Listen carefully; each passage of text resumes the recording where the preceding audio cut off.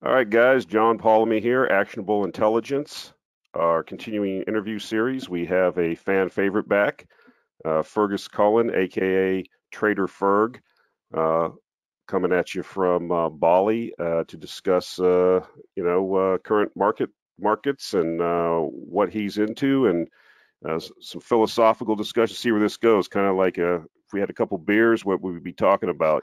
Sitting in a bar somewhere. But anyways. Welcome on board again, Ferg, and how you doing? Thanks, John. Glad to be back. I'm good. This, I sort of hate to say it, but this year's actually been one of the better years, sort of performance, and had nothing but sort of upside from it, really, from just getting work done, um, having doing far more sort of travel around the island and between islands while we can. But yeah, the only real downside's not being able to obviously go on holidays and see the parents has been the big drawbacks. But other than that, yeah, no, it's insensitive to say it, but it's mainly been bonuses to me. Well, that's kind of the same for myself, so count myself blessed. So we were talking before we got online, and you just mentioned about performance, and I can kind of speak to the same thing in the last couple quarters, especially last quarter, kind of seemed to have started. For people that don't know or haven't listened to the previous interview or know your work, talking about looking for, asymmetric type uh, situations currently seems to be a lot in the natural resources, commodity producer type situations, an area that's been kind of, decimated over the last 10 years. As it's been, as the old economy, if you will, that choo-choo train industries been put off to the side, but seem to be making a comeback. The last time we talked, nothing had really happened. That was earlier in the year. We had talked a lot about, you know, beaten up industries, value investing, positioning oneself, buying things for cheap, and then waiting for an inflection point.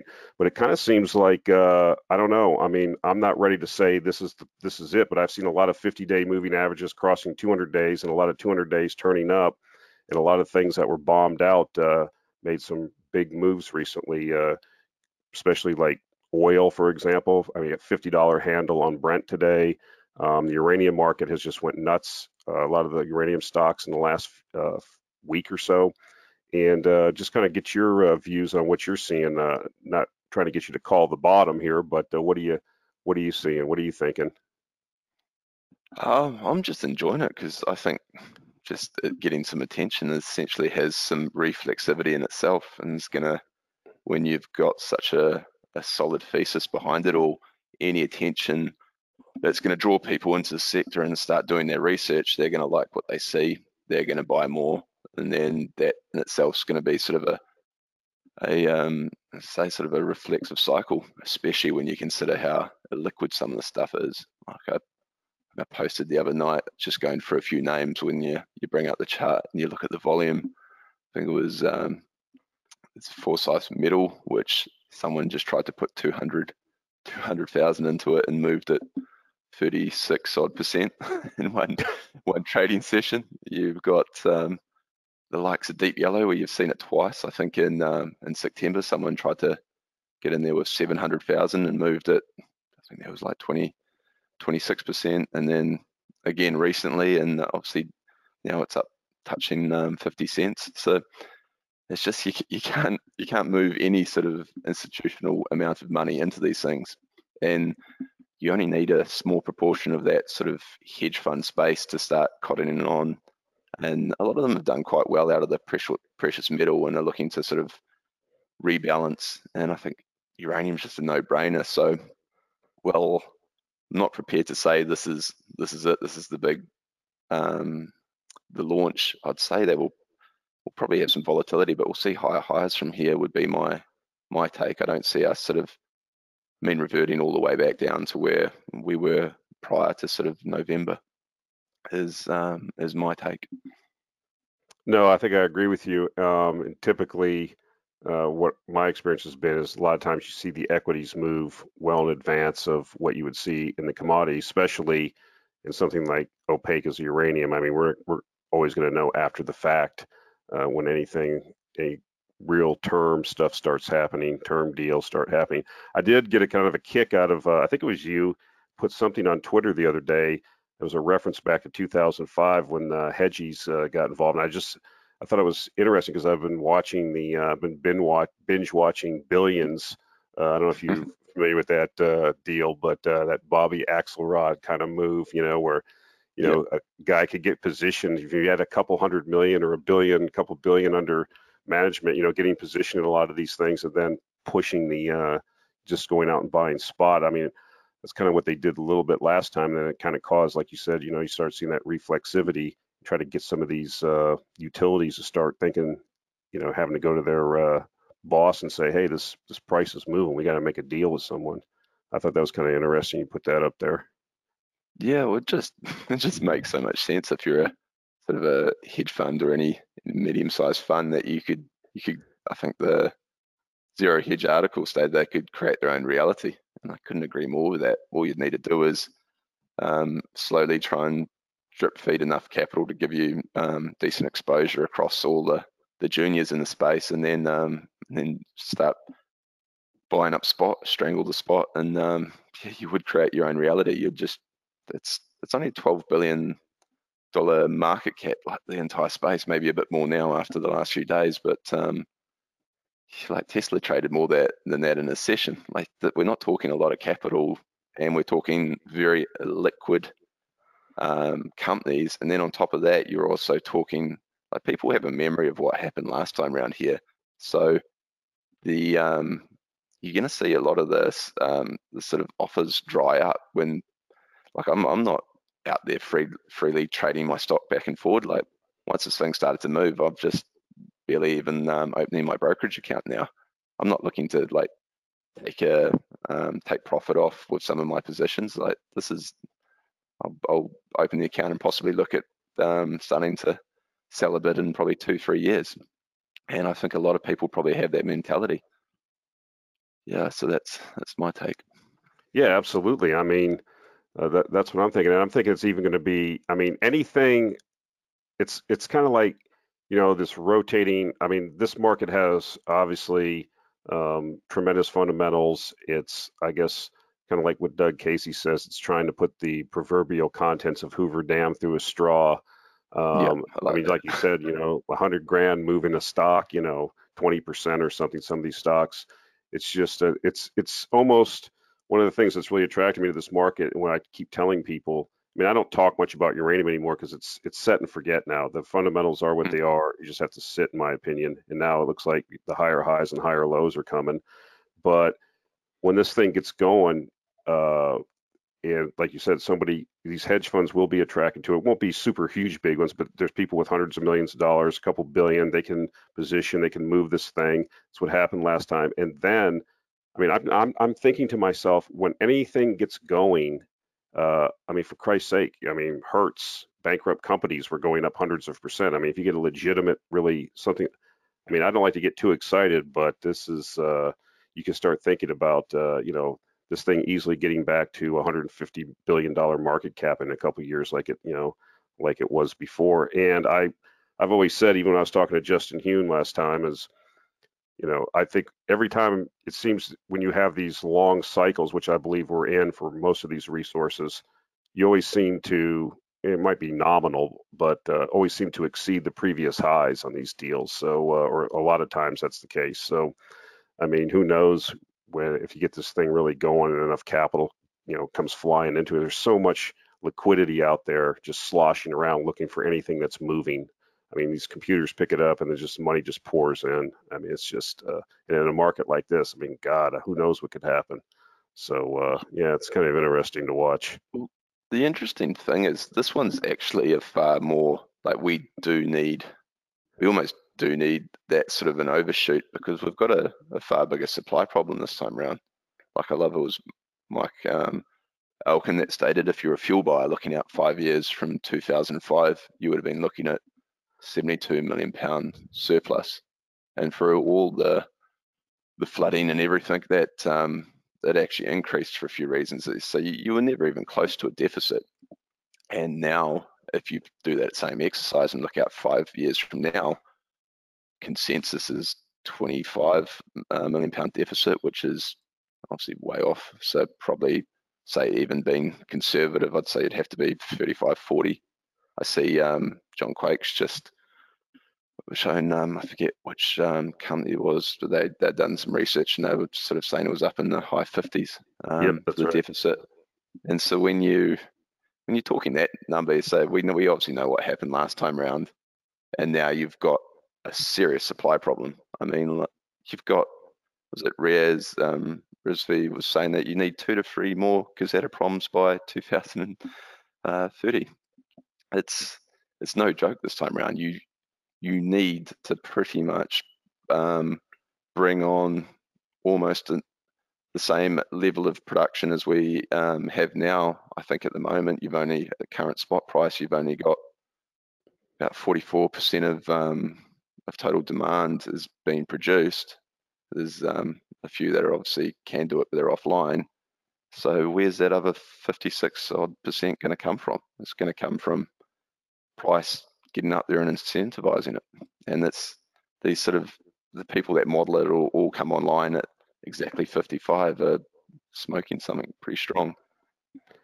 Yeah, and then the other thing I always go into and try to remind folks is it's to a certain extent, these things are a spreadsheet exercise, but having been involved in large industrial projects, I mean, I mean, even, okay, I mean, first of all, where are you to get something, permitted, up and going, materials ordered, the thing built, trying to get the thing commissioned and up and running, I mean, 10 years minimum, I mean, I guess you could maybe accelerate that, 5, 7 years, 10 years. I mean, and that's what I've always been preaching on this thing, as people say, well, when's it going to happen? You've been saying this for 2 years, 3 years. And it's like, look, it doesn't matter. It's going to happen. It's going to exceed your expectations, because there's been literally that Fukushima thing created such an air pocket, a gap, when you would have normally had the price mechanism. The price mechanism got so distorted by that the signals weren't being sent correctly. In addition to other things, Kazatomprom overproducing was still pretty much a state-owned entity, the Tenge depreciation, things like that. But they've kind of matured that thing up, in my view. The management there has no desire to take over the world. They realize they have a crown jewel, and that they understand that market better than anybody. And I always hear that same argument. Well, as soon as it gets to $50, Kazatomprom's just going to flood the market. Well, they're not. They've said they're not going to do that, and that makes no economic sense if you're running the business. If you're running it as an old Soviet state-owned enterprise with Soviet-trained management in a 5, yeah, that makes sense. But that's not the case anymore. So I just don't see where you're, trying to bring projects up from a greenfield project, even on something rinky-dink like a wind farm, or that I do, or anything. I mean, everybody's trying to wreck the project. Permitting issues, unions, I mean, government officials, I mean, the people at the site, half the people don't know what they're doing. It's one thing after another, and it's not an easy endeavor. So and they just keep building more reactors. I have it in my feed, World Nuclear Association. I love the new nuclear tab. Every week, something's going critical, something's being turned on, ground's being broke somewhere. And it's not 100 megawatt. These are, 1,000, 1,200, 1,400 megawatt units. It's unbelievable. But anyway, that's my. I always get sort of annoyed with that, because they had a problem with flood the market, because the one that's done the best work on it again is Mike Elkin. He fully ramped Kazatomprom production, assumed Olympic Dam expansion went through, put McArthur back on, and it still doesn't put a dent in the deficit. And we obviously now know, with the expansions cancelled, McArthur's no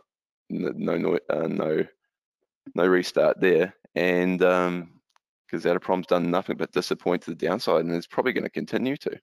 It just seems people don't fully understand that, and the analogy would be they completely missed planting their crop this year. Exactly. Yep. And they can't make it up. They're going to lose all that production, and people sort of seem to think that they're just there's going to be some ramp from now to the end of the year. It can't happen. They can't do the wellhead development through the winter. This is lost production now. Yeah, it's kind of that, going back to your article, I like what you said, I had in italics here, trading on fumes. It's like watching a car go around a track, you said, and you know that you don't really know how much gas is in the fuel tank, but every lap it gets closer and closer to running out. So that's kind of a, it was kind of a cool analogy. But yeah, I mean, that's the thing, right? But when it does, I mean, Justin and I were having this conversation, and I said, you know, I'm of the view, just because it's like, where are all these new mines? No one's even talking about doing anything, just because you wouldn't even be able to get the money. Forget about it. I mean, it's going to take not only to change the sediments, just if you get to 50 or if you got to $60 a pound, it would still take time for people's mindset to change and say, okay, yeah, I'm ready to commit $1 billion or whatever. I mean, yeah, we can turn some of these things on, like, you know, Paladin's mine and things like that, but you know, the demand's still there, the shortages are still there. So it's going to be like musical chairs. I think the music's going to stop, and then, you know, you don't want to be the guy that has this $3 billion asset sitting there that can't produce because you were late to the game. So yeah, it'll be kind of interesting, I think, where this thing ends up. But I think it's going to surprise a lot of people once it gets moving. So It's just price go ahead. insensitive buyers, essentially. It's what I always come back to when anyone asks me, like, why are you so interested in uranium? It was like, it's structurally, like, lends itself to boom and bust, like right from the outset. And then from there, you can actually, like, demand is knowable. If you're someone like methodical, you can go through and painstakingly work out every reactor demand and all the available mine pounds out there. And from there, you know, it's essentially non-substitutable. It's, you know, price insensitive buyers. These guys fuel buyers aren't gonna not buy a few $1 million worth of uranium when they've got sort of a 5-6 billion tied up in a reactor. It's just like, I made a joke, it's kind of like owning a Ferrari and refusing to put gas in it because the fuel price doubles or triples. It's your investments in the CapEx and buying the thing in the first place. It's not in running it, really. And so yeah, I just love the whole setup, and I think let's just sit back and let it play out now. Yeah, I think we talked about this before. Kind of segues into a question. It's like, you know, I mean, I've kind of been thinking about this for the last year or so, talking with different people. I get emailed a lot, and people hit me up, and they're like, you know, this isn't going to happen, or they're impatient. And it's like, I've been studying a lot. You know, somebody told me, you really got, if you want, you know, success leaves clues. You don't have to reinvent things yourself. You know, study people that have been successful. And it's like, you know, I was thinking about this. I was watching, I don't know, I was watching some sport the other day, and I was thinking, you know, there's a difference between somebody that's just playing around with his friends in a park or something, batting a ball around, and then guys that are playing professional baseball or football or something like this. And, you know, the level increase, it's almost like it's genetic. You know, you inherited a certain amount of traits. It's like, do people, I'm kind of wondering this, you know, yeah, you can read about Warren Buffett, you can read all the letters, you can read Munger, you can listen to his lectures, but I mean, do you have to have that certain amount? I mean, it's just like this patience thing. People just cannot sit on their dead ass and let the thing play out. I mean, I know it's the same thing when I used to play cards. I mean, people had to play every hand, and you cannot make money playing every hand. Every hand is not playable. They didn't have the patience to sit there and wait for the right position, for the right set of cards to come, so that they could and know the math about what the payoffs were going to be. And I'm wondering if that's just like something that you can learn to a certain extent, or do you have to have something innate in you that says, I'm not affected by it, I don't get bored, I don't have to feel like I have to do something, I can actually sit here and for 2 or 3 years, because I know that when I do get this asymmetric payoff, that it'll be so large that the time that I had to wait, the average return, or however you want to say it, is going to be well beyond what I would have done messing around trying to trade myself being active.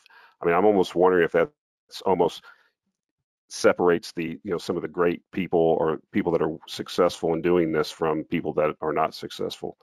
I've been thinking a lot about that. I mean, this is a perfect example. I mean, people just cannot sit and wait and let it happen. They just, it's just something I've been thinking about. I don't know if you had any ideas about that, or how you deal with that, because I get emailed all the time. It's like, when's this going to happen? People get bored, and they say, well, there's an opportunity cost for sitting here, but it's like, well, here's the payoff though. This is what happened last time, and the fundamentals are better this time. Yeah, well, I do have an opinion on that, because I think so humans are naturally bad at it to start with. We all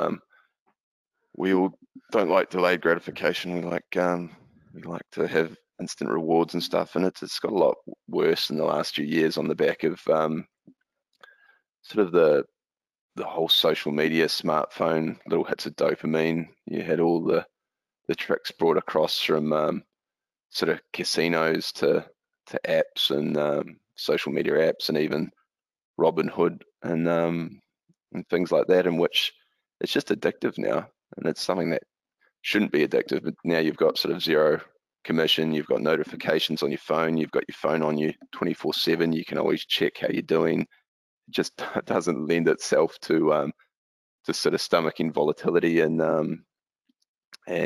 being in there for the long term. And everyone now is just like some of the silliness we've seen with Robinhood. It's everyone is, if anything, lending themselves more to the herd sort of mentality via technology, and it's just not setting themselves up for success at all. It's like I often tweet about it. I've got like a whole lot of rules that often people laugh at. Like I hold my thumb over my account balance whenever I check in, even now when I know I'm doing well, because I don't want to get sort of my head blow up a bit and do some dumb trades because I know I'm up. Or at the same time, it was really important when I was buying in March to keep that thumb over and not sort of see the balance and be like, oh God, I'm just going to close this and not look at it. Like, that's a lot of what I'm reaping now, was because I was still buying every day in March, even though it was painful. I was selling stuff I loved and still going in. So it's a lot of it's just fighting your own human nature. Like, I think probably at least 3/4, if not more, probably damn near all my positions are putting buy orders in that I know I probably wouldn't go into the market and buy them if it hit it. Like, when I see it pop up on my screen, I'm like, oh, it's still going down. And yet I've been at this a while and I still can't bring myself to open up my brokerage account and go in there and buy it at that level, which I think is interesting. Like, I always love to go back to some people that you would have thought would have had ice in their veins, like Stanley Druckenmiller, and read what he did in the .com boom. Yeah. So he called him, like he said, I learned nothing from my stuff up. I was an emotional basket case, and that's coming from probably the best trader. You probably call him the greatest trader ever, and he was yet an emotional basket case. And so we've all got to inherently know that about ourselves, that your theory of how you act when something goes wrong and how you actually act is probably a large gap. And I think that's really important to understand. Yeah, I think one of the things that I've been able to do, I don't know if it's just my nature or whatever, but age and the wisdom. I mean, I went through all those stages of starting out and, trying to trade. I fought the urge recently. I mean, we can talk about, get into oil and energy and things more, but some of the things I bought, I mean, that were really, I thought were really cheap, and now they've had a decent move. I mean, even like the XLE was up about over 50%, I think, in the last month or so. But it's like, okay, I'm looking at it. I've got stock charts. I got a subscription, and I like to look at charts. And I'm like, okay, this thing, the RSI is blowing out at 90.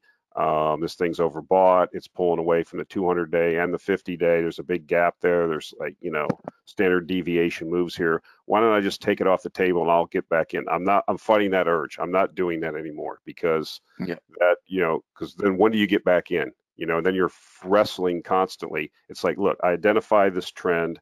I think I'm going to end up where this is going to go, and I'm going to absorb the ups and downs, because I know, I guess, like climbing a mountain, I just have to take these breaks and deal with the fatigue on the way there. And like you said, just don't look at it every day and just say, okay, maybe do like a monthly or weekly review, and just like you said, maybe that's a good trick. Maybe just keep your thumb over the account balance.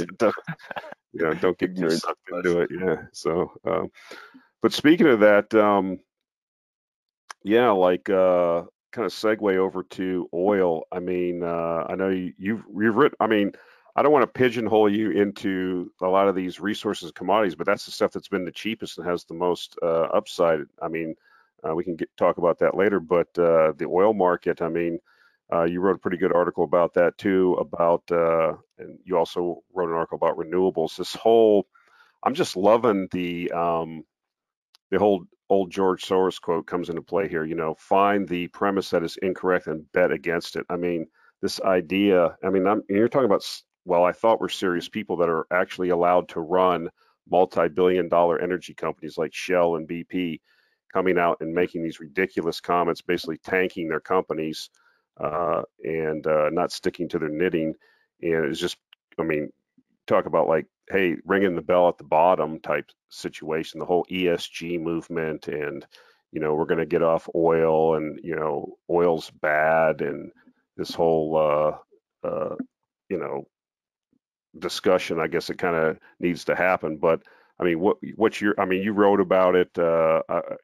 I've talked about it a lot, but I mean, maybe a quick introduction before we start talking about it. I mean, this whole idea that oil, 100 million barrels a day before COVID was the demand in the world, growing at 1% to 1.5% a year because of emerging market growth. Forget about the developed world. And then everybody forgets about this, and Exxon confirmed this in a paper. You're talking 6 or 7% worldwide depletion a year. So you've basically got to bring online every, 7 million barrels a year of new production. That's not easy to do. And this idea that just all disappears, even with the COVID thing, I think people underestimated or overestimated the demand destruction. I don't think we really got below 90 million barrels. If we did, it was just for a short time. But I was shocked about how the demand actually held up relative to what a lot of people were forecasting. Yeah, well, so my line I've written in a few blogs is the oil demand growth is one of the most robust trends in the world. Like, bet against it at your peril. And what I'm getting at there is there's a really sort of misguided tendency to always talk about what the developed world is doing, and so to like run the numbers. Like, developed world, we're 1.3 billion people, we're using 13 barrels of oil per person per year, and our demographics are crap. We're barely growing, and you can sort of forecast declines off that of going from 12 to 13 barrels and pat ourselves on the back. But we are the minority. So the majority is the developing, in which you're 6.5 billion people, and demographics have it on the way to 8.5 by 2050.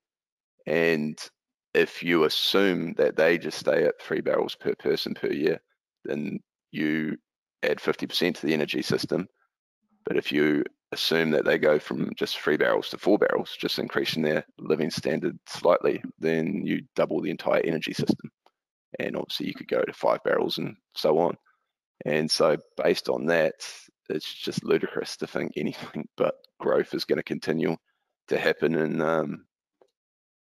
the oil market. And yet you just, I think it was like BP and all these half-wits have these calling peak oil now and have these charts rolling over. And it's, I just don't even understand where they're drawing their figures. Are they just cherry picking data from developing countries and playing to a nice comfy narrative with that? But if you step back and look at it, you understand, like, we're either going to try and cut developing countries off entirely from energy, from fossil fuels, in which case God knows what will happen then. But if it just keeps growing at a near standard rate, we're up 50%, or I think 100% is my base case. And when you have that conclusion, then you understand that we're going to have to find an awful lot more reserves moving forward, and a lot of what we've been counting on with shale is now showing to be have been like building a house on sand. It's not going to be there. You've got like a 70% drop in the rig count. You've got the likes of Go Rosen predicting that they're going to have production fall off as much as 2 million barrels this year from shale, as much as another 1.5 million next year. And that's just a huge structural deficit moving forward. That means price is really going to have to rocket to incentivize new production. Oh, absolutely. And you know, you mentioned it exactly. I mean, I almost can't understand. I mean, it's a spreadsheet exercise. You talked about, you know, the average demand, and I've been saying that for years around. Forget about what's going on in the OECD countries. You know, you have to look at these other countries. It's like, I think a lot of it is where I think people like myself or you have an advantage. I mean, I've actually traveled to third world countries. I've lived in third world countries. I know what it's like to be sitting there working on something. All of a sudden the power goes out and you don't know when it's going to come back on. That means you have no water because the pumping station doesn't work. You know, agriculture, people still, places I've been where people are still farming with oxen. I mean, people, you know, this is not a very good way to live. From what I saw when I was in these places, I wouldn't want to live like that. And this idea, like you said, that, you know, it's just, you just extrapolation of, you know, population. It's funny because somebody, you know, it's just this lack of critical thinking. It's almost like a layup, you know, you're just thinking to yourself, how can not everybody else see this, you know, but that's good that they can't. And you almost think if it's deliberate in some cases in the West. I don't know if it is. I don't want to get too far down that road, but, you know, the opportunity, like you said, I mean, it's the same deal. I mean, it's not easy to go out and drill. You know, there's a reason why we were, before the shale so-called revolution took place in the U.S., that we were drilling in the Arctic and in these deep water because all the easy pickings had been gone over. And now, you know, I think we're going to be in the same boat. I mean, if you look at reserve replacement, just hasn't been happening. You know, we talk about 100 million barrels a day of every single day was the demand. That's 36 billion barrels a year being consumed that has to be found. I mean, I keep reminding people, I spent a lot of time with a lot of oil field people here in Texas as I've lived here, and, you know, you see these pumping jacks and you're driving down the road and it's like, well, some of them are operating, some of them are not. You know, this thing doesn't just produce forever at a constant rate. And the layman doesn't understand these things. You know, I say, well, you got an oil well there, you know, it just goes forever. No, it doesn't. You know, there's all kinds of, you know, declines and, you know, geology, and these people don't understand these things. But yeah, I enjoyed that because I was playing around with decline rates the other day, and I think I worked out it was, if we maintain the current decline rate by 2050, which is the date everyone loves to focus on, 50% renewables, by 2050 we'll only be at 20% of current oil production. We'll be at 20 million barrels a day we'll be able to produce, and cross-check that with the numbers I was mentioning before, in which we are on our way to doubling the energy system. You reconcile that for me? yeah, exactly. And, you know, somebody else pointed out on Twitter that, you know, just to your point, population growth and energy growth, regardless if you replace so many electric cars, just with even the BP annual review shows you that over time, they themselves, I mean, coal, oil, and natural gas, they don't go away. I mean, you look at everybody that's a serious person knows this. I mean, you might be able to roll it over a little bit, but this whole idea, you know, I thought it was fun. I was reading, I interviewed Michael Kelly at Cambridge University, he's a retired professor of engineering, and he was almost beside himself. He was kind of hilarious on the interview because he's like, I'm doing this math, and you know, if everybody in my neighborhood got a Tesla, it would just overwhelm me, and they'd have to rebuild the entire, just this local grid, distribution grid. This doesn't work. Does anybody not know this? And he was kind of fun because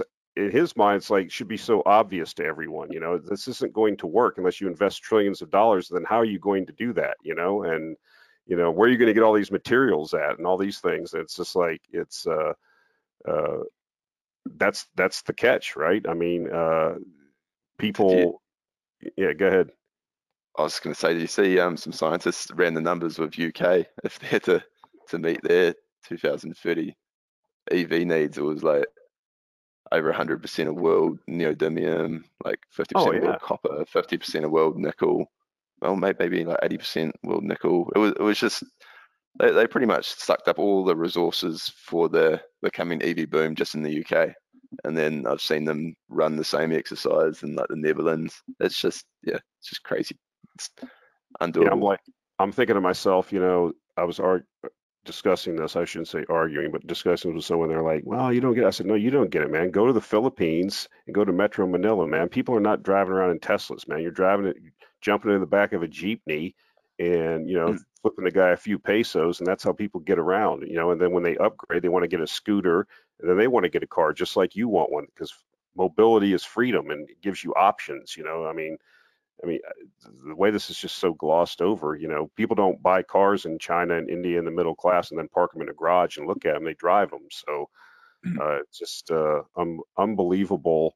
I mean, that's what I look at. It's like this is a spreadsheet thing. What's the growth over time, compounding, and like you said, you don't even have to use like the U.S.'s per capita consumption. I kind of like stick with Japan or South Korea, and even there, I mean, like you said, I mean, we're gonna, however you want to do this based on population and growth. I mean, you know, 2030, you might need 130, 150, depending on what you want to say, you know, 150 million barrels a day of production. Where is that coming from? That's not going to happen. You're not going to replace it. Everybody's going to be driving around in a Model 3. It's Yeah. just not going to happen. And then, all the things that go along with that, I mean, uh, I got fascinated. I built a wind farm up in Illinois and worked in Iowa, and it was like around all these farmers and stuff. And I kind of got into this big time agriculture, like talking to these guys and riding in combines. And I was just fascinated. It's like people don't really understand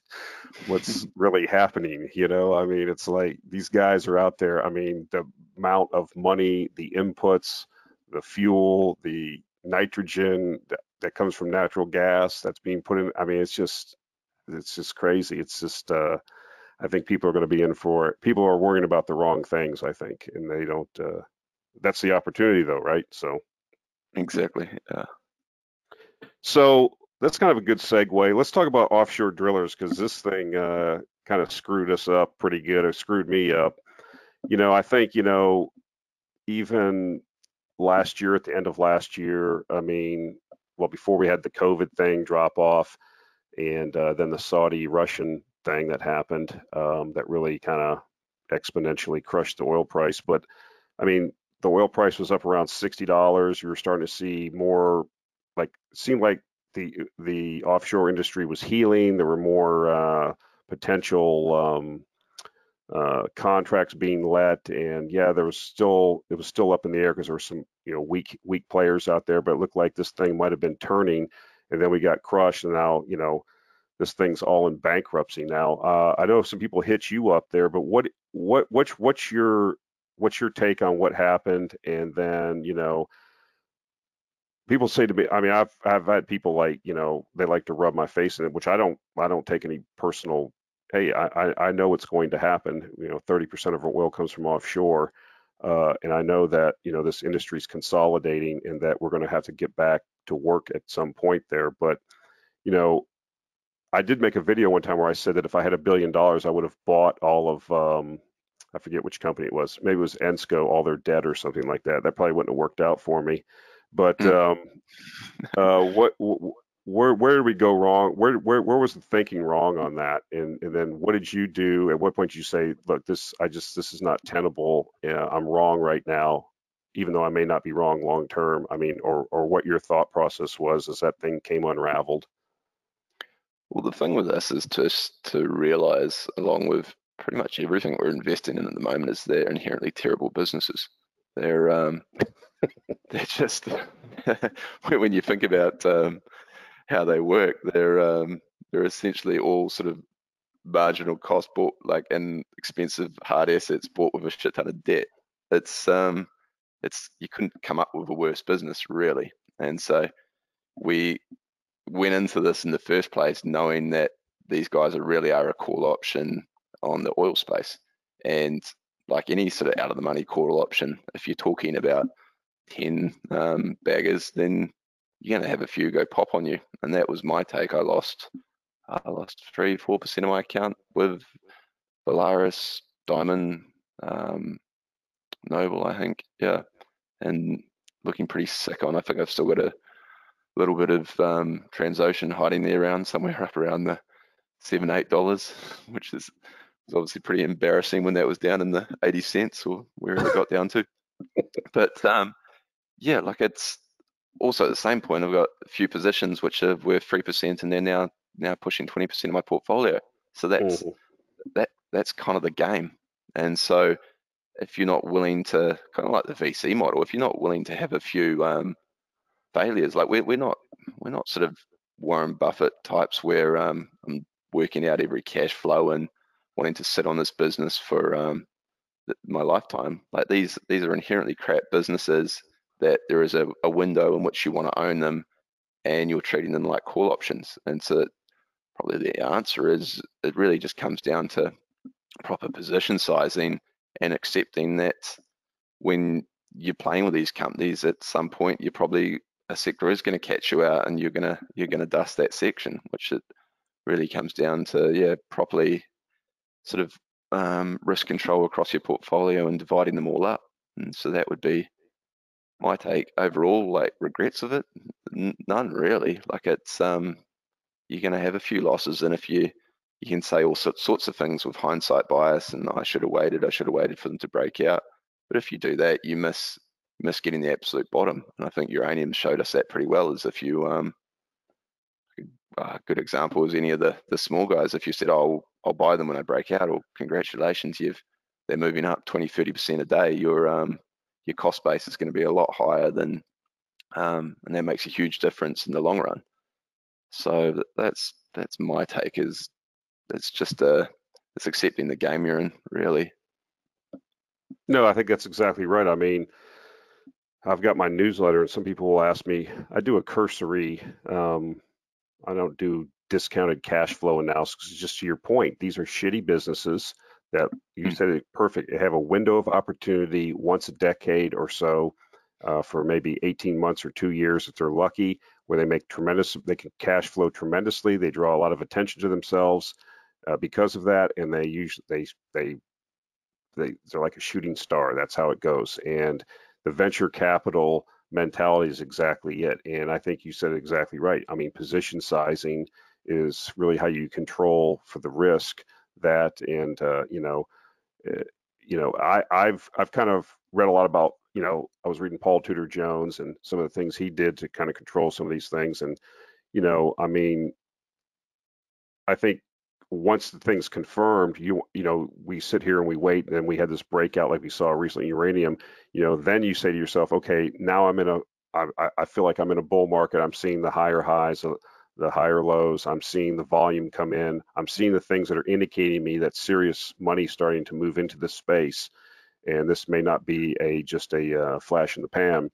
And then you can layer on pullbacks. That's what you do in a bull market. And or that's how I look at it. And then but I don't lose any sleep over this either, because I know I know that I'm a ball player. I mean, I'm a big baseball fan. I know I'm going to face this pitcher again. Let's put it that way. I know that this is going to come around. These things are going to go through bankruptcy. They're going to come out. The assets don't dry up and blow away, and they don't just everything go to scrap. The owners just change. The debt holders, the equity holders got wiped out. The debt holders become the new owners of the company. And usually what happens is, I mean, I've had that experience before where I've waited and came into something after the fact, and it's made out like a bandit. So I know, to your point, I think that position sizing is the right thing. You just don't go 100% into something, and I think, spreading it out. I think maybe I read an article you had, or somebody said on Twitter, you got to go in with a basket on this type of stuff. You just can't, pick one and go for it. I mean, that doesn't work out usually. Yeah, completely agree. So speaking of that, I mean, we're starting to see some of these things come through bankruptcy, and I think that's what we needed to see anyways. I mean, I follow Basso Analytics, and we need to see the scrapping.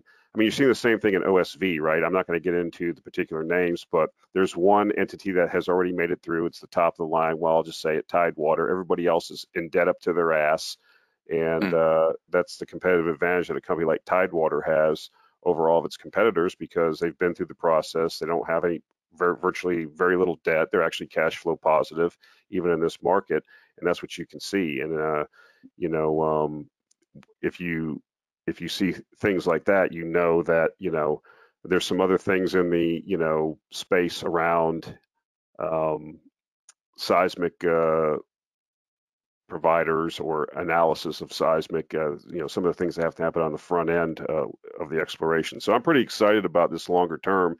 I just feel like, man, I had this thing nailed, and then, but you can't control for these unknowns. Shit happens, and you just, move on to the next deal. But just wanted to get your take on that because, I got a lot of pushback on that. People were like, people like to, especially if you're a public figure, and you've probably seen that you write and stuff, and you're on Twitter a lot. yeah, If yeah, something goes wrong against you or something's not, you attract a certain amount. That shit doesn't bother me. I don't care.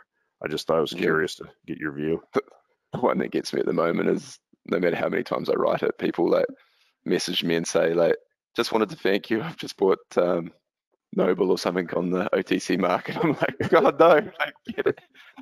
It's trading to bankruptcy. You're gonna get wiped out. Like it's buy it when it relists. Buy it on the New York Stock Exchange. So yeah, people manage to find ways to do dumb stuff regardless. So just yeah, do not ever buy it on any of these on the OTC. And a Q symbol is in bankruptcy. Yeah, Yes, that's what that going, means. yeah, going right from that little rant.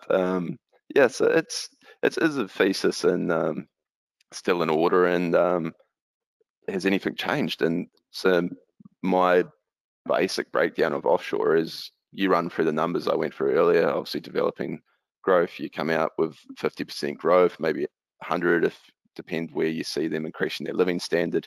And then you simply look at how much of the oil majors reserves are offshore, and it's about 45.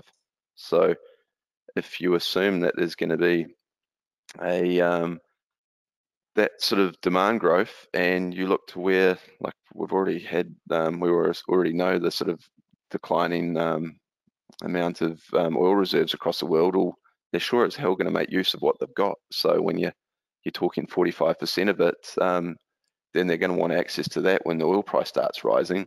And then how are they going to get that? Well, they need offshore drillers. They need access to that oil via the contractors. And so that really is the basis of the whole thesis, is that there is going to be a need for these guys, and they're going for a brutal time at the moment. Like every cyclical industry, completely overordered. Rigs during the last boom, and heaps of them are sitting in the shipyard. They've either gone bankrupt and refused to take delivery of them, so the shipyards are either having to scrap them or find like they just can't hold them anymore. I was reading an article from Basso that said that they were going to have to take, so they built them at cost of 25 billion, and they're going to currently valued at about 6, and they're going to have to take that hit and just decide whether to scrap them because they can't hold them on their books much longer. And so that's just the perfect setup when you're going into demand where I think by 22 you're looking at 2-3 million barrels of structural deficit, which means oil is going to have to be probably well north of $100 a barrel. And then going back to what I talked about before, with these are inherently crap businesses, the first point of focus is how do you find a margin of safety? And that's why I've been banging on about getting these guys when they relist post restructuring. You can choose to jump into something now like Transocean with, I think it's just reduced its debt from 9 billion to 8 billion, who are like just got that huge overhead. They're sort of struggling to make ends meet with obviously still low utilization, so they're barely meeting sort of debt servicing and maintaining everything. Or you can look for someone like Noble, who's just had a debt for equity swap, announced that they're probably going to relist in Q1. next year, and they wiped out 3.5 billion of debt. Obviously, reduced their debt servicing 90%. They haven't got a maturity coming up for 5 years. The new equity holders are injecting 200 million into the company. They've got a new debt facility for another 600-700 million. Still got a 1.4 billion backlog. So my kind of thinking on this is I'm probably going to do a basket of the likes of Noble, Diamond, and possibly Valaris. It doesn't get chopped up too much. So you build a similar backlog to Transocean with these guys, and yet you've got essentially no debt. So you've de-risked the riskiest, one of the riskiest assets with leverage to the upside. And that's why I kind of write about it and harp away on it, is to have this sort of a setup where essentially everyone's had to take the write down before for this asset heavy industry. It's the perfect time to step in. And then on top of that, if you can get sweeteners, like I always sort of pester all the guys at these companies while they're in restructuring, asking if they're going to offer warrants, so that so people don't get away with the sweetheart deals, and hopefully you can let a few of us retailers in there to get some warrants. If they do, then you really are getting a highly de-risked out of the money call option on oil, and that's pretty much the thesis. Oh, absolutely. And the one thing that needed to happen through the bankruptcy process is it gives the air cover to scrap out and, get these marginal rigs and these older rigs. I mean, I think I read a similar article to you. I mean, one of these companies, I mean, they scrapped basically a couple drill ships that were only like 5 or 6 years old, just because Yeah. they just couldn't maintain it any longer. So that needed to happen. And then the asymmetry on the upside when the cycle does turn, because once the price does get to a sufficient level to stimulate new exploration, there won't be sufficient rigs, and it's the same deal, right? That's why you get a cycle, because you can't just snap your fingers and ring up a couple guys in India and have them code you a drill ship. It takes time to order it and get it, and then all the guys. This is the thing that happens in a lot of these businesses. I know a lot of guys that used to work in the oil field. They won't go back to it now. I mean, I know a guy that opened a pot shop in Oregon, and another guy that did this, and he said, I'm never going back to the oil field, and so how do you replace those guys that are, got 20 years experience that just said, I'm not doing that again. So yeah, I mean, that gives you that run that you're going to get, that 2-year, 3-year run, and that how that thing can go from, get you get the 10 or 20 bagger out of it. So yeah, definitely. That's what I'm looking forward to. So we've talked a little bit about oil. I mean, I'm really pretty stoked on that. I think that's going to really surprise. And what's your thinking or your thoughts? I mean, people have been getting on me on my YouTube videos because they say I talk too much about macro. I don't like to do too much macro, or I'm not a macro guy. I'm not a Brent Cook. I'm not sitting around, trying to figure out what the Fed's going to do or the dollar. But it's fascinating to me, all the currency units being created by all these different governments. The United States, the central bank in Europe, Japanese central bank, of course, which is crazy. And I kind of got this thing mapped up in my mind. I'm thinking to myself, okay, I don't really buy into this, yeah, I think Klaus Schwab is kind of a comic book character, but I this whole conspiracy thing kind of, I can't get behind it, because you try to get 5 friends, 3 or 4 friends to decide what bar to go to or what movie to see is kind of hard, and then people talking about these conspiracies. But this vaccine, this thing eventually dies down. There's so much liquidity out there. People have been cooped up for so long. I mean, as soon as I can go where I want to go, I'm gone. I got, I'm ready to go. And a lot of people are saying the same thing. So you have this big surge of demand. Supply has been constricted because of what's happened in many industries.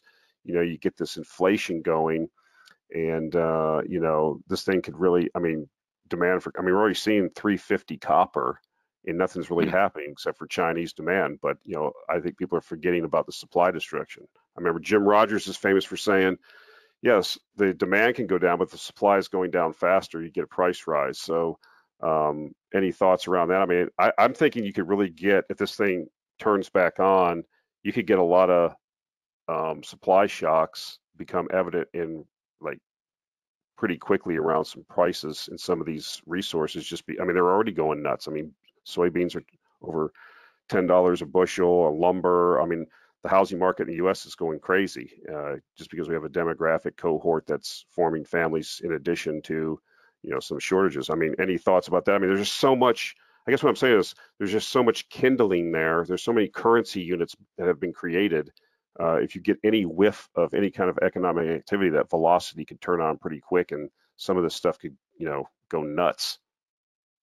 Yes, I like you said before, I tread very carefully when I go into macro because I know I get out of my depth very quickly, and I'm very suspicious of a lot of the like talking about velocity M2, and I just think a lot of it's largely bullshit. Like you can hear two economists parrot away with none of it having any real relevance in the real world.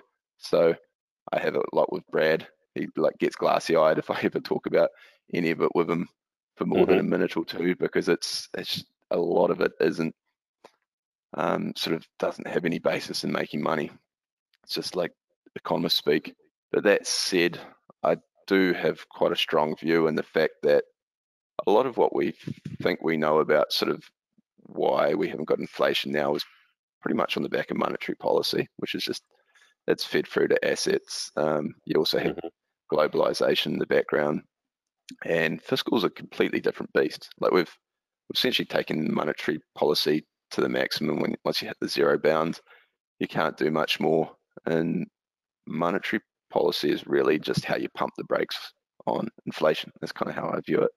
Whereas fiscal of actually putting money in people's hands is how you can create inflation. And when you think about fiscal, like people like to think about like post World War II, when you're rebuilding bridges and factories like that, that can create quite a good outcome and growth. But when you've got the sort of fiscal we've got now, I like to sort of call it inefficient fiscal, then you're essentially paying people to stay at home, not produce, sit on the couch, like these sort of Care Act and whatnot. That's just going to cause money to slosh around in the system, and at the same time, demand's obviously, supply, is falling off a cliff. And so what you've got, as you said before, people are going to want to get out of their home and travel a bit after being locked up for a year. So you're going to have demand bounce back. You're going to have all this extra money floating around from fiscal. The governments, once they've, it's kind of like saying after one round of quantitative easing, it'll go away. Well, how'd that work out? Same thing with fiscal. Once the cat's out the bag, it's not going back in the bag. And so we're going to continue to have sort of, whether it's through the modern monetary theory, going to have more fiscal floating around. And then the supply destruction that's occurred, that's permanent. That's going to be far harder to rectify that. And so, like when you add that together in a simple equation, you got more money, more demand, and less supply. Well, that just screams inflation to me. And when you go back to what we're talking about with oil, people just forget how intertwined energy is in the entire economy. Like it is literally in everything. It's like people forget, from the plastics to making concrete to like, it's just, you can't get away from fossil fuels. It's absolutely tied into everything. And so when that starts rising, that we're going to see sort of costs increases show up in all sorts of places that we didn't think of. Whereas the last sort of 5 or so years, people forget that in combination with globalization, you actually had sort of commodities falling, which in itself is helping to bring the prices down. And so when you have that all reverse, I think people are going to be pretty surprised and see a whole lot of the market, which is essentially just different variations of long duration, like tech. It's all the idea that if I give you $1, I don't need a return on it for a few years. And something like tech, like tell me you'll be profitable a few years out. Whereas if inflation's at 5%, then I want to know that you're going to make a good return in a shorter time frame. And so that's kind of the idea, that a lot of the stuff we're going to see start outperforming, and what we are now is essentially short duration or slash kind of value.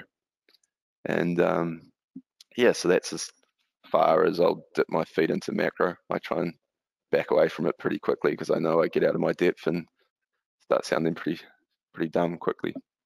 Yeah, I agree with you. I mean, there's really no need to get too far into it just because it's far easier to, like we were talking about, understand how inculcated oil is into everything, and then just extrapolating populations and economic growth, and then what number do you want to put on, demand growth in the emerging markets, and then, sitting back and, figuring where you end up, and then we're not going to be able to get there without trillions and trillions of dollars of investment. That's not happening, and there's no not only incentive pricing right now, there's no desire among the society, the zeitgeist, if you will. I mean, this just turning your back on. I mean, I'm almost rubbing my hands together. I use the term heads I win, tails I win bigger. It doesn't even matter what they do, what the policies are at this point. If I was talking to a friend, he's like, well, the pricing on these renewables. I said it doesn't matter. I mean, they can force everybody, like in California. You can't heat or cook with natural gas in new homes being built. Well, that's interesting that you do that, except for you still have to get the electricity. Electricity heating or cooking is inefficient, and you still have to have the power produced somewhere, and that's going to be a natural gas combined cycle power plant. So it doesn't really matter, just because people don't understand. Like you said, I think it's fascinating. People go, well, emissions, we got to do something. Okay, then get rid of steel making, the Bessemer blast furnaces, and cement making, because that's about 20% of your CO2 emissions in the world right there. And people don't even know what you're talking about. We had some visitors out at the site one time, and they were asking how much concrete and steel just goes into the foundation of a wind turbine, and they're like shocked. And I started kind of sneaking. I have to sneak my barbs in. I'm like, it was like, well, CO2 sequester. So do you know how cement's produced and how that happens? And like a solar panel, I mean, you have to heat the silicon, right? Polysilicon to thousands of degrees. Well, where do you get that level of heat from? This doesn't come from, we did the proposition, a friend and I, the wind turbine that I'm putting up, that's 3 megawatts. It can't produce enough power during its life to replicate itself. It's just, I mean, seriously. And so it's like, it's amusing to me. So that's when I look at these things, and it's like, it goes back, I think, to one of the things I've been telling a lot of people in my videos or talking to folks is you got to take these biases out. People have so many biases that they insert into these things. Like, I'm going to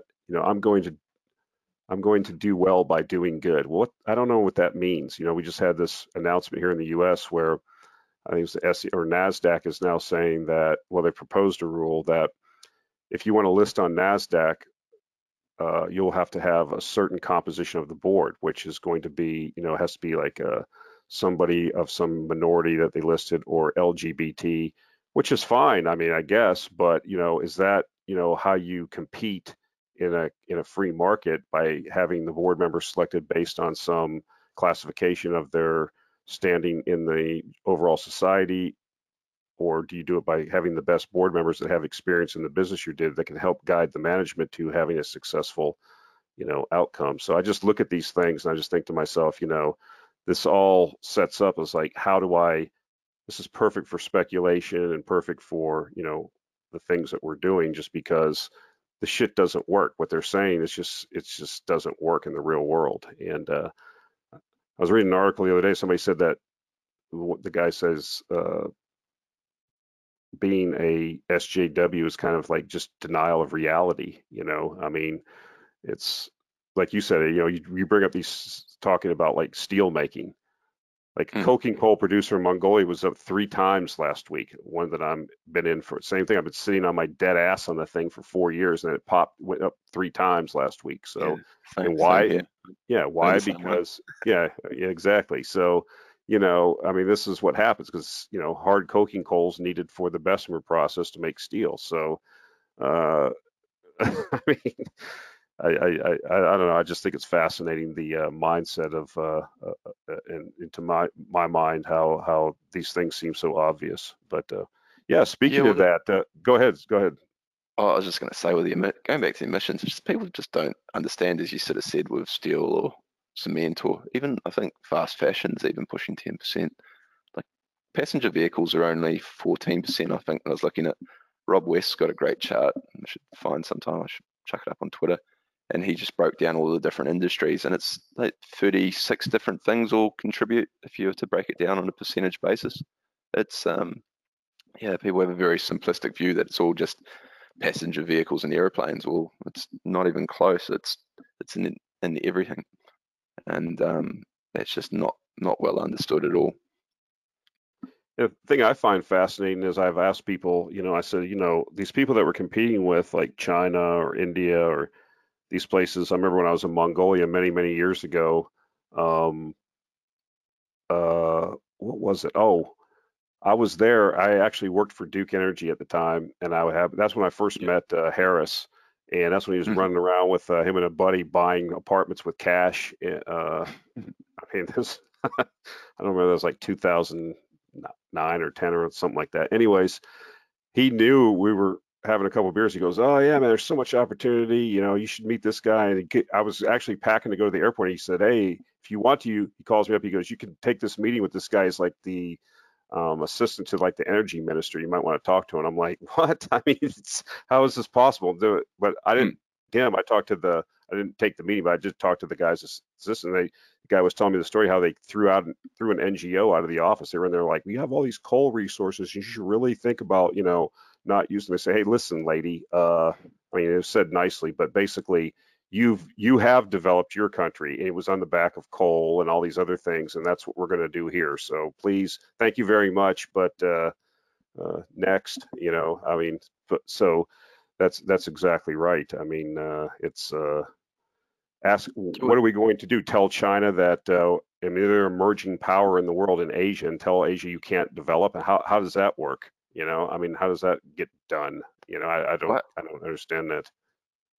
Yeah, I'm actually writing an article, like next one for the blog, on coal at the moment, and I was just working out some numbers yesterday. You'll enjoy this. So there's currently 1.8 million megawatts of coal plants operating globally. There's currently 200,000 megawatts under construction, which is an additional 11%. 300,000 is planned, which is an additional 17%. So you're adding a third to the entire coal fleet. And then to understand how that sort of plays in with like the likes of Europe, where everyone's obviously pushing ESG. Well, Europe's obviously got 50,000 megawatts of operating coal, and yet China's building double that currently. So it's got it under construction.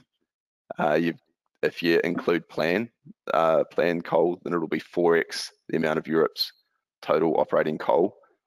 And other Asia, so that's like obviously South Asia, and even Japan is included under that. That's got the same amount of Europe's total operating coal plants under construction at the moment. And India has also the entire amount of Europe's operating coal plant under construction currently. So when you consider that, and you think ESG's told us coal's in terminal decline across the world, and then yeah, they're kind of missing the boat with it. I mean, I've actually told some younger relatives of mine, I mean, you really need to consider, traveling more, and then maybe finding, think about moving to Asia or some of these other places, not because I'm worried about insurrection or anything, because that's where the opportunity is. I mean, we're almost self-destructing ourselves in the West. And, once these mindsets, what bothers me is I went to a dinner the other day with a lot of my guys. Most of my guys that work for me are probably, well, they're all engineers, civil, electrical engineers. They're probably 24, 25, 26 years old. And their mindset's different. They're not hardcore, ESG guys, but you can see the how they've been marinated their entire academic career since they were in kindergarten to in university, because I talk about some of these things. They're like, because I'll just sit there and slag on renewables, and I'm like the renewable manager. I'll wear a I love coal shirt to work and stuff like that, and people are like looking at me, and I'm like, I just want to stimulate conversation, and Yeah. they're like, well, why are you even doing this? I said, because it pays me. What do you think I'm doing this for? Because I'm lowering CO2 emissions? Because they pay me a lot of money. That's why. What do you think I'm doing here? It's 30 minutes from my house. And it's like these guys, I mean, they've really convinced a lot of people. It has been effective, and that's going to lead to consequences. It's going to lead to economic decline, and it's going to be, there's a lot of ruin in a country. It's not going to happen in a year or two, or probably even in a generation, but you can see it already. Look at Germany. I mean, Germany's an industrial powerhouse, a exporter. That's what their economy is based on. And they have the highest power costs in Europe, and that has an effect.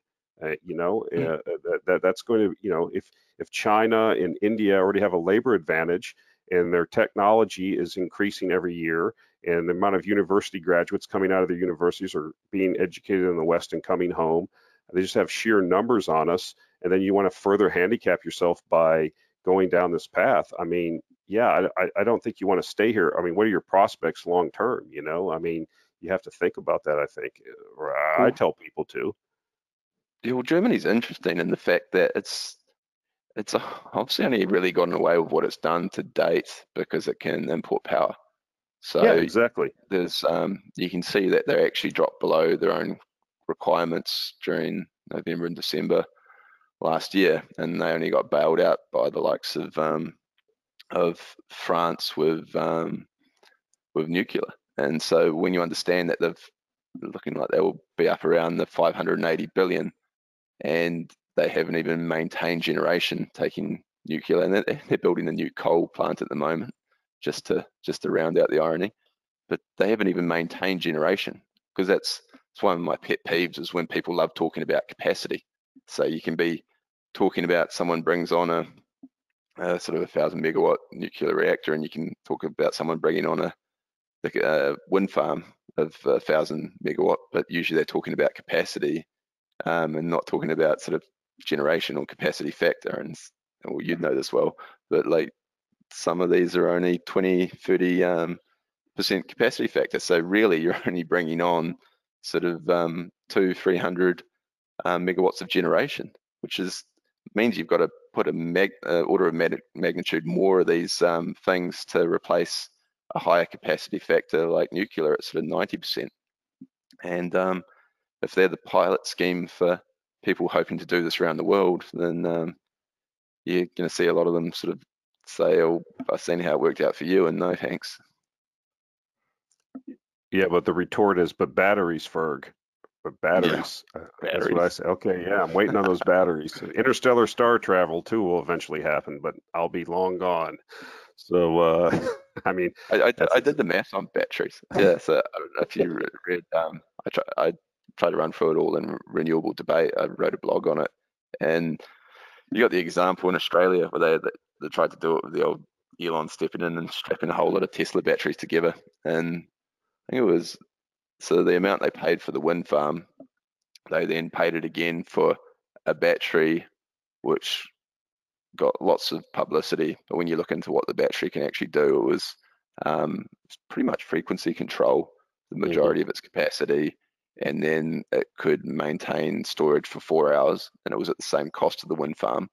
And then they looked to expand it out, so they doubled the size of the battery, and that didn't even get the equivalent increase in storage again. So it was like, I think it was like 6.5, 7 hours of total storage for obviously double the cost of the original wind farm. And you can just like, well, what is necessary storage to properly back up a wind farm? And I'd hazard a guess you got to be at least a day, if not 2 or 3 days, for when it goes down and you don't have the luxury of importing power from your neighbours. And so pretty quickly you get a pretty ridiculous figure. And then you also have the problem of, can you actually source that many materials to make batteries of this size? Like if you start trying to install these things the world over, then similar to what I said earlier with the UK, when the scientists trying to work out what would be required in terms of materials just to have the UK meet its supposed aims for all renewable all EVs by 2030, well then a point, we're going to find out that the supposed learning curve of batteries just decreasing in cost. What happens if nickel doubles, if lithium doubles, if triples? Like, at what point is we're going to find out that a lot of the declines are actually decreasing commodity prices and just mass manufacturing these things off, obviously dropping costs? Because it's always interesting when you think who would probably be the overall leader in battery technology, and it would probably be Apple. It's got the most money to spend on it.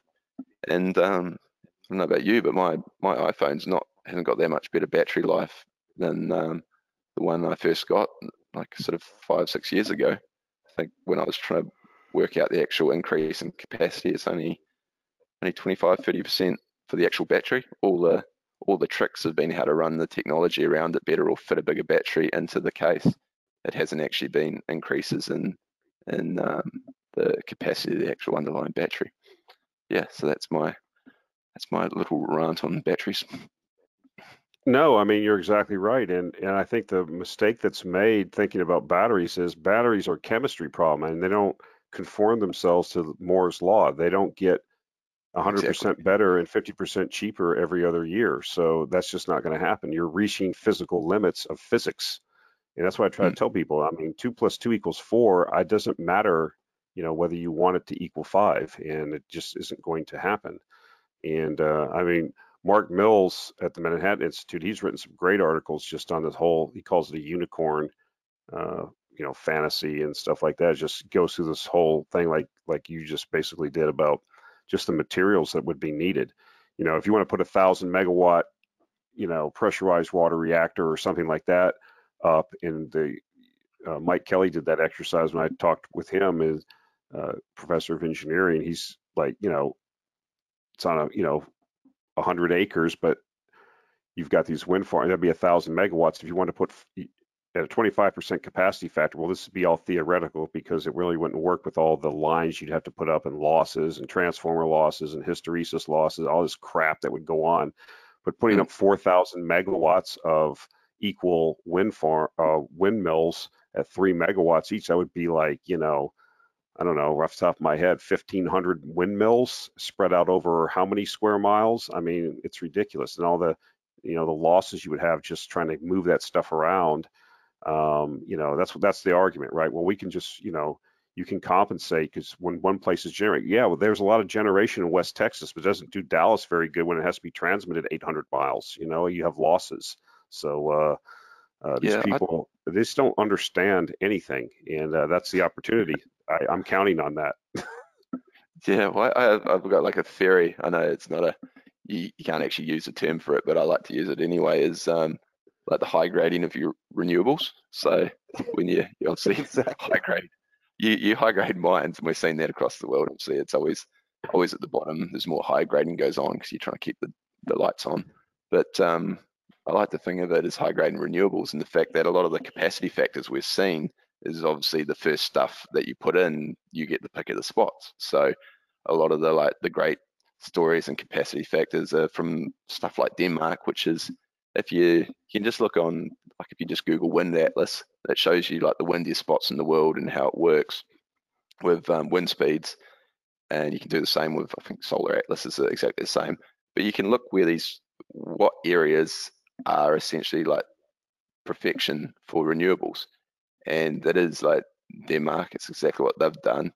And then there's this kind of theory that everyone loves to sort of say, like the 50% renewables by 2050, where they take that like perfect scenario and then spread it across like China and India that don't have any wind inland. Exactly. And yeah, and so that's kind of my little theory behind like sort of the high grading effect across that, is that you're gonna get horrible capacity factors on things that weren't economic in the first place. And how long is it going to take people just like install like a 10% capacity factor like wind farm? Is that actually going to happen? Are we actually going to like start scraping the barrel in that way before they say, oh, this just doesn't work, this is just stupidity? Yeah, I'm trying to dig up I don't know if you remember, but when I did interview James Kunstler, he told me to try to interview Gail Tverberg or whatever. I can't remember her last name. She's an actuary, but she did a lot of work on the old oil barrel or oil drum. Remember that Peak Oil blog? And Yeah. she kind of, all those people have kind of went to obscurity, but she did a lot of good math on some of this stuff. And I try to get her on, but a lot of the, she still writes a little bit obscure now. That used to be real popular when Matt Simmons came out with his book, Twilight in the Desert and stuff, which I don't think that that's over with yet, but I think we're going to revisit some at least severe higher prices. Like you said, as the call on OPEC will not be able to, in a couple of years, probably won't be sufficient to compensate for the lack of investment that happened because shale sucked all the oxygen out of the room. But anyways, I mean, that's really where I'm kind of focusing now. I mean, I think the next 10 years, I guess, really kind of distill this down.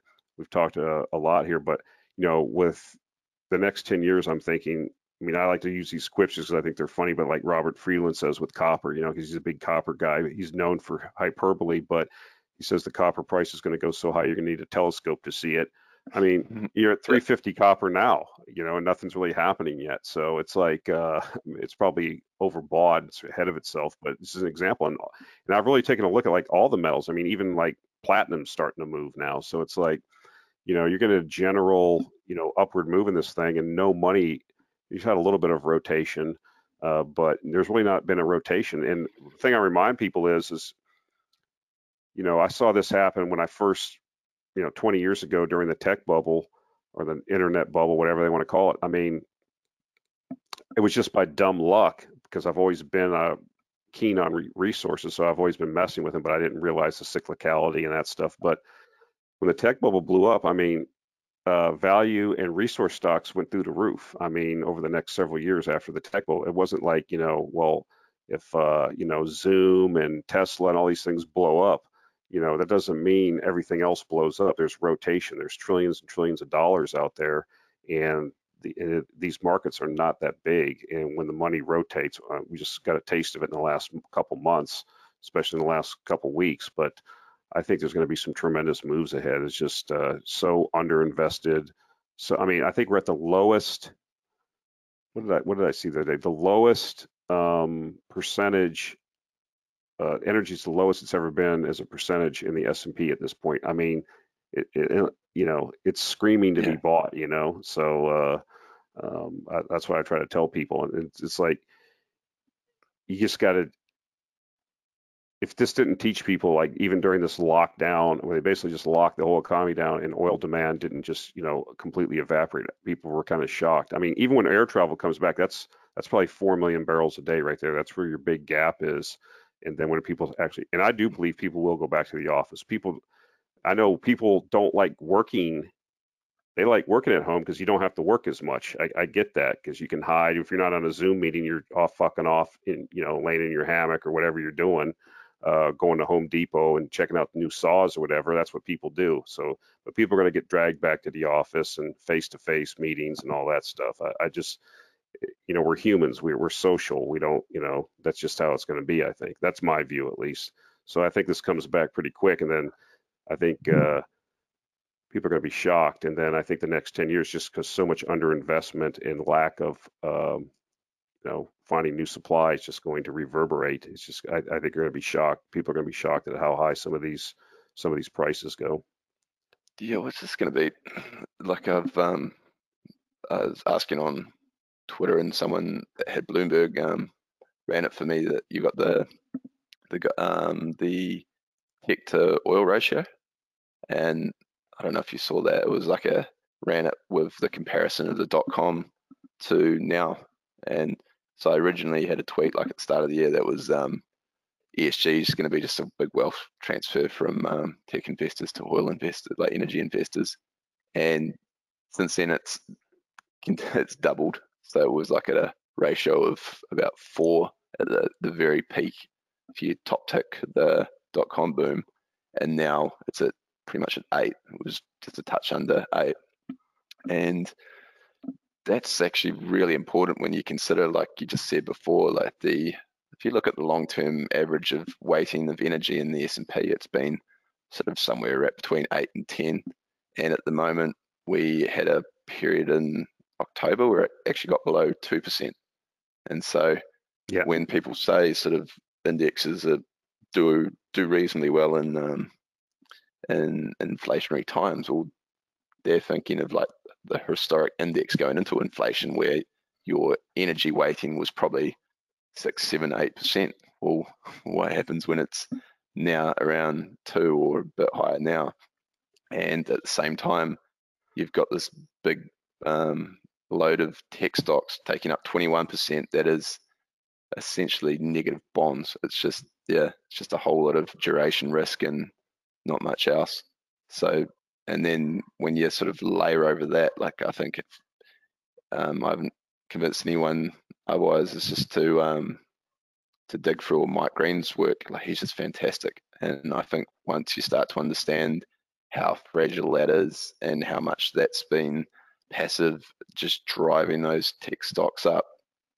Once that rotation starts, it's something that's been driven up to nosebleed levels by passive. It's the understanding that if you give passive money, it's just automatically going to buy. But if you ask for money back from passive, it's just automatically going to sell. And it's quite simple, but when you think about it, when passive pushed all the tech stocks up to that height, there's going to be crickets when it comes to sell. Like, are we really expecting the minority of active investors to step in and buy all these tech stocks at sort of nosebleed valuations? No, there's going to be some big gaps down, and at the same time, they're going to be trying to squeeze and rebalance into energy, which is at a record low. And so I think that's going to be quite something. I think that's when you're really going to see the equivalent of sort of skiing down the other side like we did in on the back of the .com boom. It'll be a very heavy rotation. Oh, absolutely. And I used to tell people, well, maybe up to about 3 or 4 years ago, because I did read his work, and I was exposed to that and that idea about the whole passive as a movement. Actually, Jim Poplava was talking about that about 5 years ago, but not as in depth as Mike does. But he was saying the same thing. What happens when this thing unwinds? Is anybody giving that any thought? And I used to tell people I just get them off my back and say, look, dude, you don't know anything. You're not going to do anything. You're working 50 hours a week. You got kids. You got hobbies.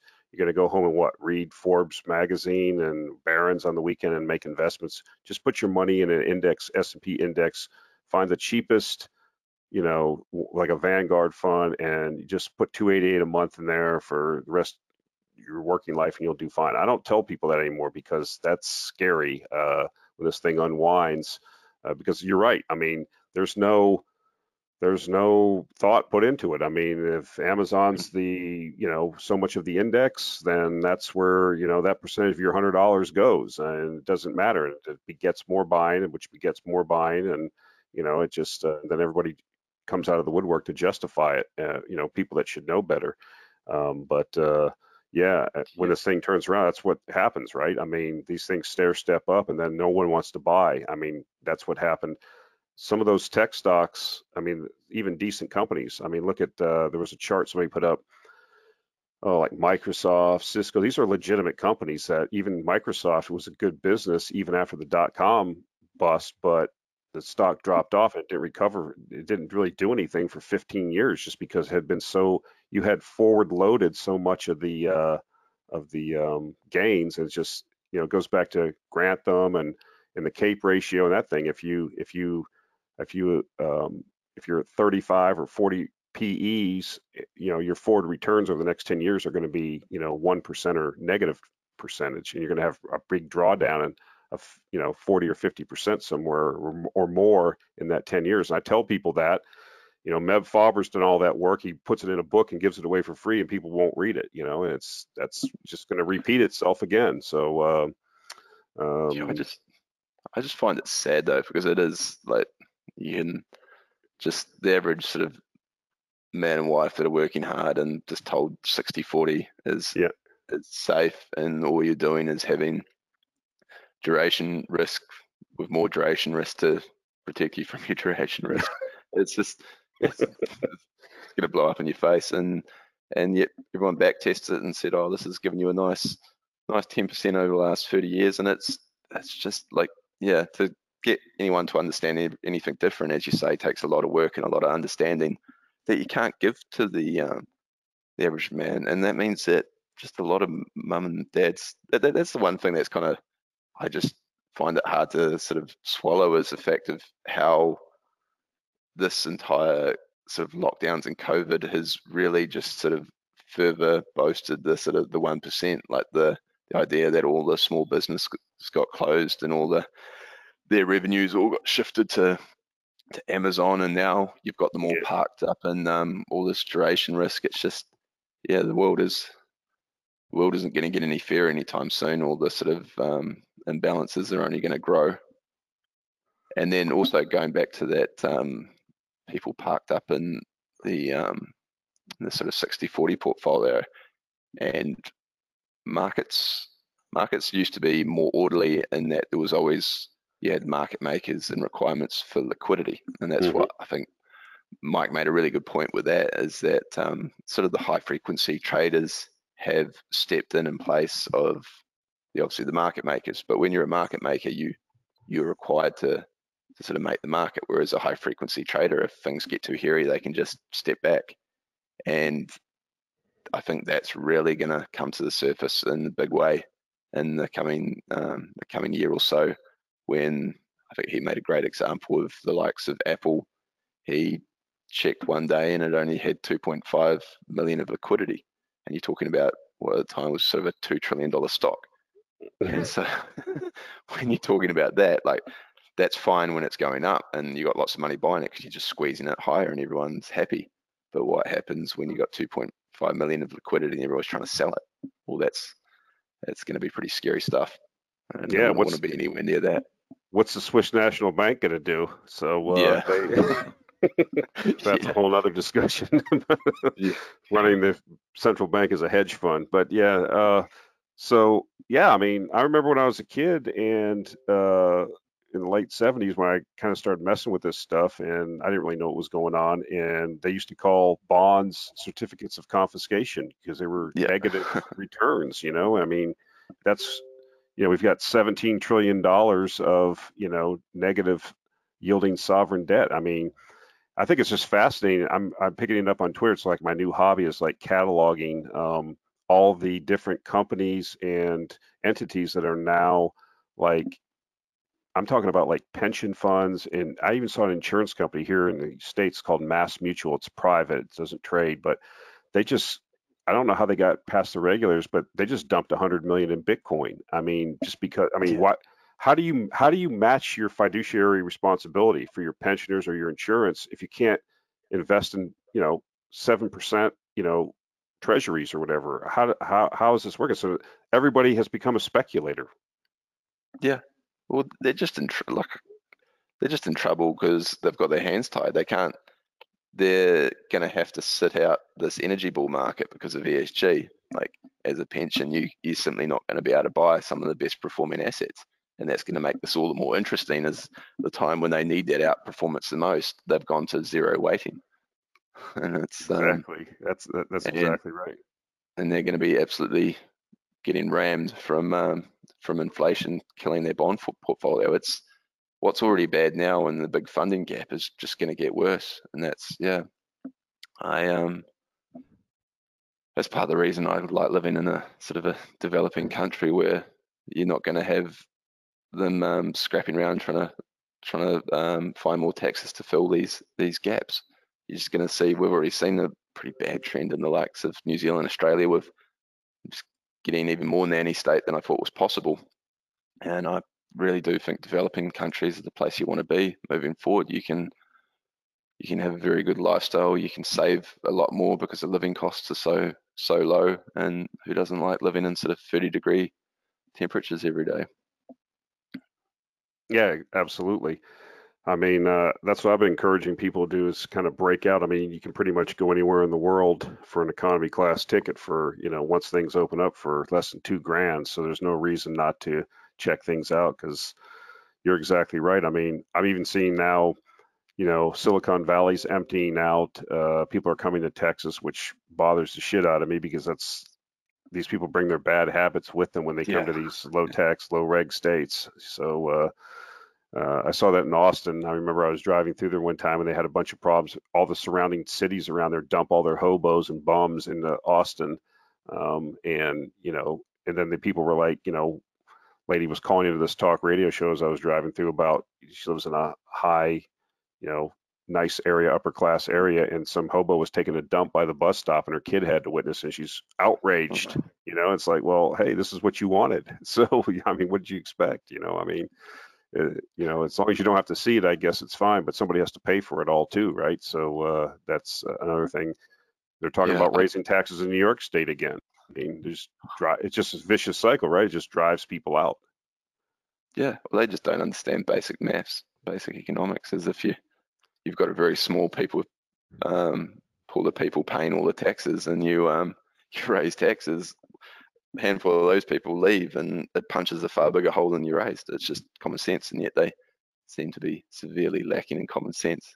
Same with California. I had a tweet the other night that I was just joking around, and just worked out who've got the most unstable grids in the world. So it was like a few African, like Mali, and I don't know if you saw that. And so I just worked out the most unstable grids in the world, and then just plonked California and said this is like the 2020 most unstable grids. And no one even batted an eyelid. There were like a few people were like source please, and yeah, exactly. Quite funny that you can pass that off as fact, and everyone doesn't bat an eyelid, like, oh yeah, that sounds about right. Like literally the wealthiest, if not the wealthiest. California probably would be the wealthiest. It's the wealthiest in America, probably damn near in the world, and yet there you are with Africa for power reliability. Yeah, you couldn't dream it up. That kind of segues one more question. We're going a long time here, so we're getting near the end. But you live in where you live and developing country and stuff. Doug Casey talked about this a lot. He said that if you're not really a citizen, you're kind of like not necessarily a tourist, but he feels like when he's been in these different places, Uruguay, Argentina, wherever he's living, he's not really subjected like the locals are to, because people view, you're a tourist, you're somebody that's there spending money. Is that kind of your take on it, or you don't really get dragged into a lot of the things that the locals are having to deal with, not necessarily just because of the fact that you're kind of I don't want to sound too like you're something special, but but a foreigner living in a country like that is usually a lot of times you're bringing a hard currency earning in there, and your standard of living so much higher just based on what would be considered not a large sum of money if you were back home, but in these places, is that how you find it in your travels? Or I think that's a lot of people get worried.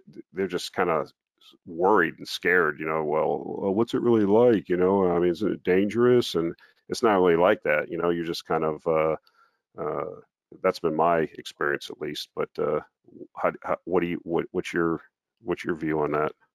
Yeah, also Perpetual traveler or whatever you want to call it, Well, here the big thing with Bali is that the people were absolutely lovely. They're kind of, if you've traveled to any of the Polynesian islands, or they're far, like, people misunderstand that this is more like they're not Muslim here. They've got their own religion, which is like sort of Balinese Hinduism, and they're just lovely. They're the most happy. They don't need much, and that's why I think Bali has become so popular compared to, you've got very similar islands next door like Lombok with very similar resources, and yet Bali absolutely took off and has been the absolute winner in all of the Indonesian islands, really. And it's just that they're very welcoming, very happy, and yeah, it definitely has been hard though lately, because like anything, everyone was completely reliant on tourism. And when you went from pretty much 6 million tourists through Bali last year to this year, they actually did a door-to-door count, and it came in sort of around 7,000 people in total. So you've gone from 500,000 people flying in a month to just only as 6,000 people on the island in total. It's obviously destroyed a lot of businesses and cleaned a lot of the locals up. So you've had a few sort of like robberies and stuff increase, as you would suspect, with people getting desperate. But overall, it's still still been super safe, never really known of anything bad happened to anyone other than sort of a bag snatched off the back of a scooter or something. That's like the most common. Um, but yeah, we had last year, Mia and I travelled for 6 months around the world. We're trying to sort of work out, was there anywhere else we wanted to live in the world? Like, we spent a month in Portugal, a month on the coast in Croatia, in her home country, Montenegro, and we really couldn't find the similar mix that we've got here. There's just something beautiful about this, with great infrastructure, with all the Australians coming across and building like beautiful cafes and putting a lot of money into the economy to really sort of make a lot of the sort of the nicer restaurants and stuff. And at the same time, you've still got the island life and a lot of the simple sort of cheaper things. So I think it's just a really special mix here, which just obviously be nice for a few tourists to come back in, so that a few of the locals could get back on their feet. All right, awesome. Yeah, I mean, that's what I encourage people to do. I mean, especially if you're a younger person, I don't know why people would kind of waste away in the West, but yeah, I guess it just takes a certain kind of person. So we're at the end. Well, we've been going at it a while, but I know you got the blog, which is excellent in my view. I mean, when you do, I mean, you put a lot of work into. I mean, it seems like once a month or so. Usually, I see something, but I mean, there's so much work put in that it's well worth delving into, and they're all still kind of relevant. The things that you've written, especially what relevant to what we've talked about here. Where can people find that at if they're interested in following your work? Yeah, that's just traderferg.com. That's just where whenever I feel strongly about something, I find I need to put my thoughts down on paper. Helps me think it through. And yeah, I always like to try and make it an easy read. So I try and summarize it all down to one page, and then write it out in a blog and pad it out with charts and cartoons, because I always find it hard to read a wall of text. So I try and have the same courtesy with the readers, just make it more enjoyable. But yeah, pretty much 90% of what I do is just on Twitter. Just play around on that for an hour a day or so. Yeah, real quick, are you kind of the same view I am? I mean, I've kind of cultivated a pretty good, group of people that I follow on Twitter. I used to tweet more, but I just like kind of you find quite a few smart people on there that, people have access to, and I try to tell people to do that. You don't have to go on there and just be constantly tweeting. You can go on there and just start following people, and you'd be surprised at some of the people you can actually get access to that will, if you DM them, people are, for everybody I found, is pretty open with their time. I mean, you run into people that you wouldn't even suspect would ever talk to you, and they'll be happy to. You're not going to have a 4-hour conversation with them, but I mean, hey, what do you think about this? And they might shoot back something, or it's pretty interesting. I found it been a very useful tool over the last couple of years. Yeah, well, my biggest regret is only starting it pretty much a year ago. So I've only been on it a year, and Wow. It's been one of the more beneficial things I've done. Like even just this morning, I woke up and checked my messages, and 2 people asking me if I'd like to invest their money or start a fund, and I had to say no.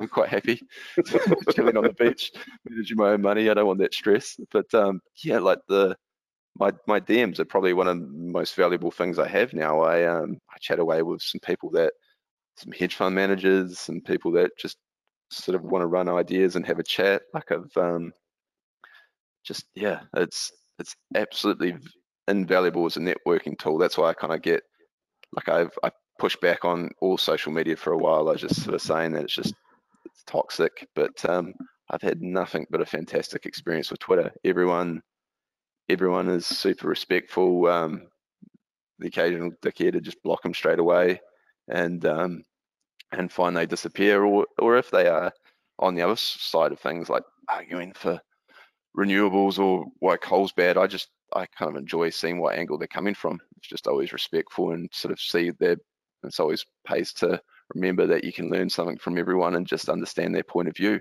Like, they have a narrative in their head, and instead of just judging them and telling them they're an idiot, try and see how they form that narrative and how they got there, and it can help you kind of understand what's sort of driving the market and where things are going. Because there's it's almost like a sentiment tracker. I've said that a few times. Like I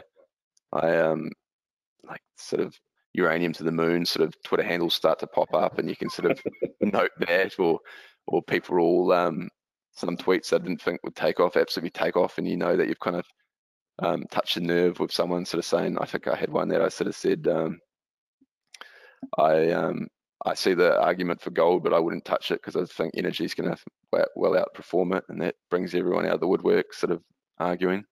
And yeah, it's just I've found it super rewarding, honestly. Yeah, just put value out there and people pour value back at you is my experience. Yep, absolutely. All right. Well, on that note, probably close it off. Definitely appreciate you spending time. Like I said, popular guest. Everybody kind of likes it. I probably should have announced that I was going to have you on, and probably could have got some questions. But I think we covered pretty good topics, and appreciate your time, and appreciate you coming on and talking with us. I really enjoyed it, John. Thanks for having me again. All right. We'll talk to you later. Thank you.